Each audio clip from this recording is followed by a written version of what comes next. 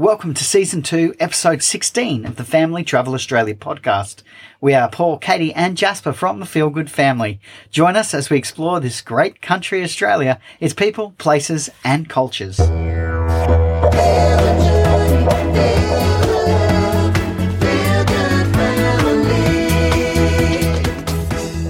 Welcome back, and wherever you are around this world of ours, we hope that you, your family, your friends, your close ones are safe and well. And again, we are sending our thoughts and love out to everyone, everywhere. Yeah, it's certainly strange times. It feels so much like we are in the middle of a movie, a Hollywood blockbuster. It does, doesn't it? It's bizarre.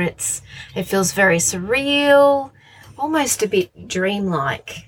I know. The good thing I guess you can think about with a movie is that, particularly Hollywood ones, is that the good guy wins, gets the girl.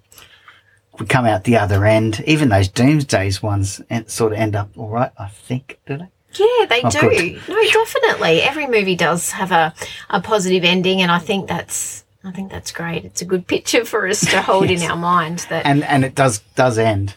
it does end. Even that bad Tarantino film I saw. that went last for one. hours. Oh, God, I was thinking, when is this going to end? And it did. So there you go. End. Yeah. So this too will pass. Okay, so we thought that we'd actually look at this episode as a bit of a catch-up.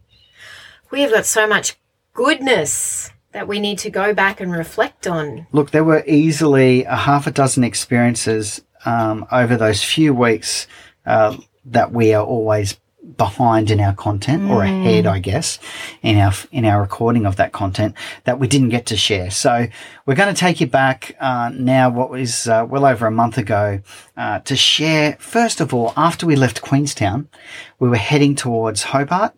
And we actually ended up coming down past Hobart there to a beautiful place called the Huon Valley.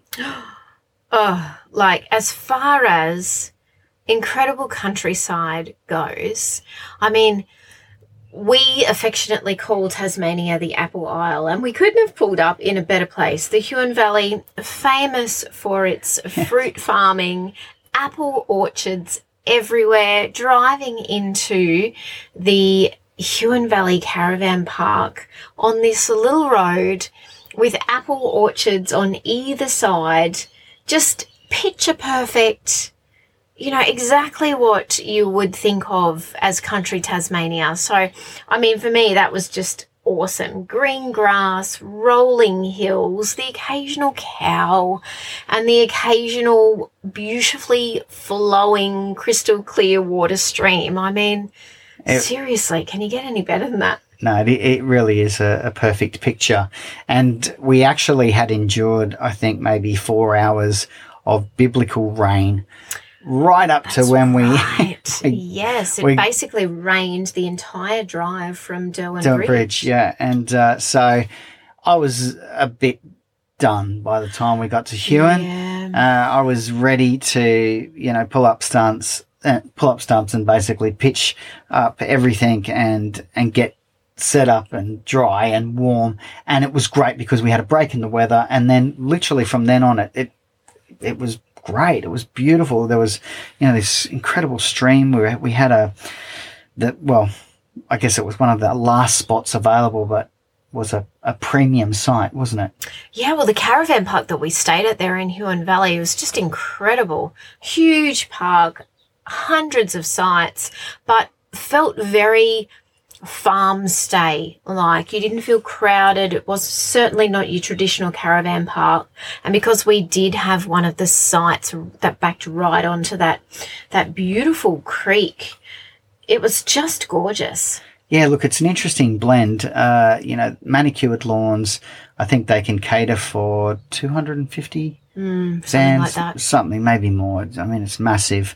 They have every farm animal that you can kind of think of, from, baby cows and pigs and chickens. And they have a number of farm shows, and then they have their cattle dogs, and then they have Tassie Devils, and they have platypus. So it's a unique mix of wildlife and farm animals.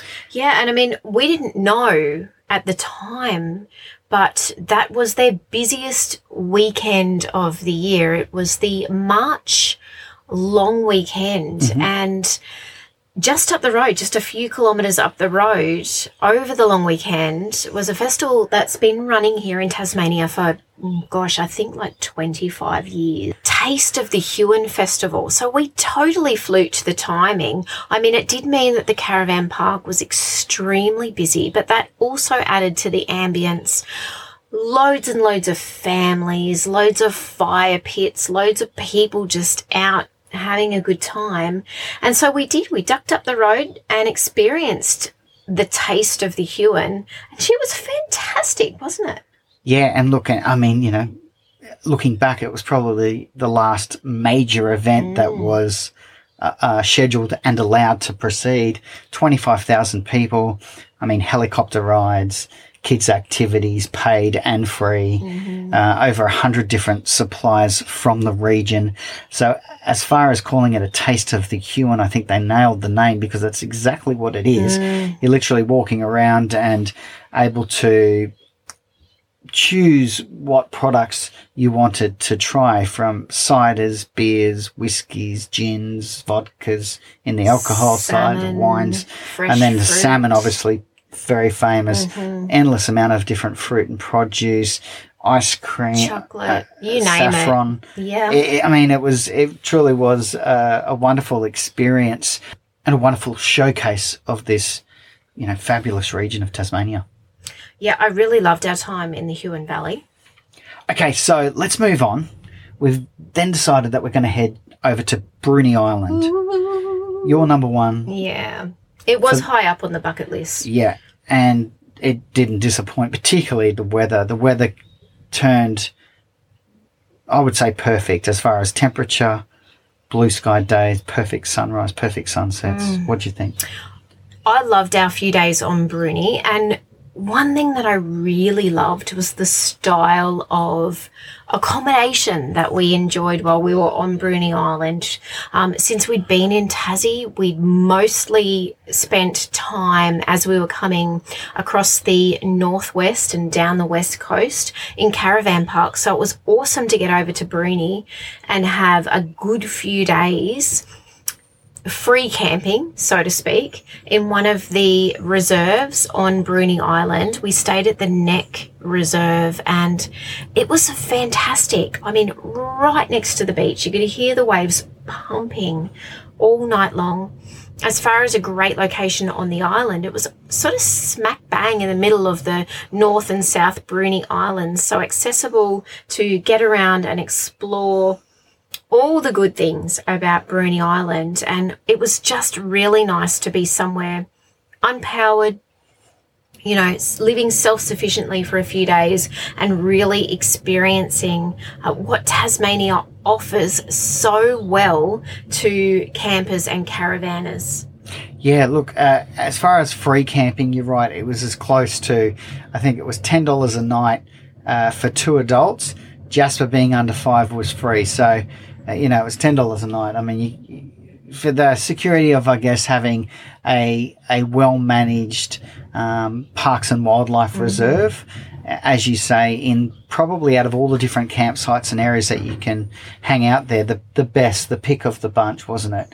And we arrived at about 10:30 in the morning, which means that we basically, could you say, beat or were there when the sites were mostly empty. By the afternoon, it was packed. Yeah, that's right. And I guess we ended up in a really beautiful, flat, large site. It was awesome. It was so good. We did a little time lapse of our setup on the video for that week, which was great to really showcase just exactly what that environment was like. The highlight of staying on Bruny Island is definitely the local produce and the producers that make Bruny Island famous. And so we stopped in and tried and tasted as many as we could, including the House of Whiskey, get shucked oysters. We stopped at the Bruni Chocolate Factory. We visited the Bruni Cheese and Beer Co., Bruni Island Honey. We even had a beautiful meal one night at Hotel Bruni and watched the sunset on what can only be described as spectacular. Look, it is rated as the best sunset on the island and arguably across Tassie because of the view literally from your table was really wonderful. And the food was great. We shared this fantastic seafood platter. Yeah, it was just awesome. And I have to say, there were moments, particularly when we were sitting and watching the sunset over the water on Bruni Island, the resemblance to our time at Maui that in few years Hawaii. back. Yes, just absolutely beautiful, and loved every minute of our time on Bruni Island. I agree. There's moments driving around there that were unexpected. For instance, the Bruni Baker. Tell us about that. Yes, 2 random old school fridges on the side of the dirt road as we were crossing Bruni Island on our way to Cape Bruni Lighthouse, and we stopped, and they're famous. It's the Bruni Baker. He bakes every day, fills these fridges with incredible sourdoughs, Anzac biscuits. I bought a cinnamon sultana, something amazing as well. You just pop your money in the honesty box or deposit to his account after you've picked up your delicious fresh bread for the day. And that was definitely a highlight. And it's the essence and the quirkiness of Bruni Island. And I think that it's still unpopulated and not over-serviced. You know, there's obviously plenty of services there and access to everything you need. But then as you want to get further afield, you really are getting off the beaten track onto unsealed roads. The road, as you come around and look back across the Don Tricastro Channel and on the way up to the Bruni Lighthouse, is absolutely beautiful. Oh, and I mean, that whole lighthouse experience at the very southern tip of Bruni Island was just breathtakingly stunning. Cape Bruni, and again, I don't think we could have chosen a more The day was amazing. Day. In fact, I arrived to join a tour with the tour guide there, Chris. Now, I say join the tour. I was the only one on the tour. It was $15 a head, a 45-minute private tour up this lighthouse that was absolutely beautiful. I don't know what other word to use here. To stand up the top there and have Chris explain the history of this lighthouse, that it was built by 12 convicts who were, I guess, rewarded or enticed by an offer that if they could build it within 18 months, they would be granted freedom. And they built it under that time and all became free men. Wow. And then to stand up there and to be able to look out as far south as the eye could see. In fact, Chris was able to point out a little island just off in the distance south, the only island between Tasmania and Antarctica. Pedra Branca, or as the locals call it, Pedro Blanco. Which is interesting. It's about 40 kilometres off the coast and is famous for the massive big break surf waves that attracts pro surfers. The footage that we were able to capture, because the weather was so perfect, and even Chris said there's maybe a half a dozen days a year that it looks in this condition. Wow. Spectacular. But he also mentioned that, you know, for all its ruggedness, when the weather's not good, it's as equally spectacular. Oh, the location, the cliff faces, it was rugged, it was epic, it was spectacular, like nothing we have ever seen before. And again, like we've said that just about everything here in Tasmania, it is so unique as far as naturally diverse and beautiful, and epic and nature at its absolute finest. It was spectacular up there. I feel like it's even got a Jurassic kind of feel about it, you know, yes, or it does. a time before mankind, hasn't it? End of the world kind of stuff. It does. It's the whole Gondwana land concept still here. Yeah, that's it. And look, we have said it before. If you are a nature enthusiast, if you love wildlife, if you love the beauty in the planet, then Tasmania will blow your mind because it is everywhere. Yeah. It is everywhere. Yeah. And again, another mention and shout out to Chris, my tour guide. Just another passionate person doing something that he loves, sharing his knowledge and his experience of this wonderful region. And you can find out those details online by searching for Cape Bruni Lighthouse or Cape Bruni Safaris. Make sure you do it. Oh, look, even if you're not going to do the tour, visiting the lighthouse is well worth it for the spectacular views. And something I'd love to do is actually stay on site. Yes. There are 2 cottages. One is reserved for volunteers that actually man the area, look after it, maintain it. They also do weather reports. And then there's another cottage that I'm pretty sure that you can hire or rent out through Parks and Wildlife, and apparently is frequented by artists, writers. Oh, we so need to do that. Wouldn't that be cool? Yes. It's like end of the world sort of stuff. I mean, to go and spend, imagine going to spend a month and seeing the difference in weather and just hibernating in this rugged, epic, incredible landscape. Yeah. Maybe we should put that on our list. Done. It's on. Okay, done. And we should mention getting over to Bruny Island is pretty straightforward. So easy. It was only about, it was about an hour and a bit drive from Huonville, where we were staying in the Huon Valley, to Kettering, where we caught the ferry. Yep. No, I don't know, 15 minutes across, if that. Super quick and easy ferry ride. Yeah, and for our vehicles, the caravan under tow, just on 15 metres, $85 return. What I love is that you don't have to book in. So you just rock up, you pay for your ticket, you get a return ticket. So you could be on Bruny Island for a day, you could be on Bruny Island for 4 weeks, you could be on Bruny Island for 12 months. Your return ticket is valid. So whenever it is that you need to cross back over to the mainland, you just go and line up at the ferry and over you go. So a really neat system, I thought. And pedestrians are free. Absolutely. So if you're travelling on the ferry without a vehicle, then you just jump on board.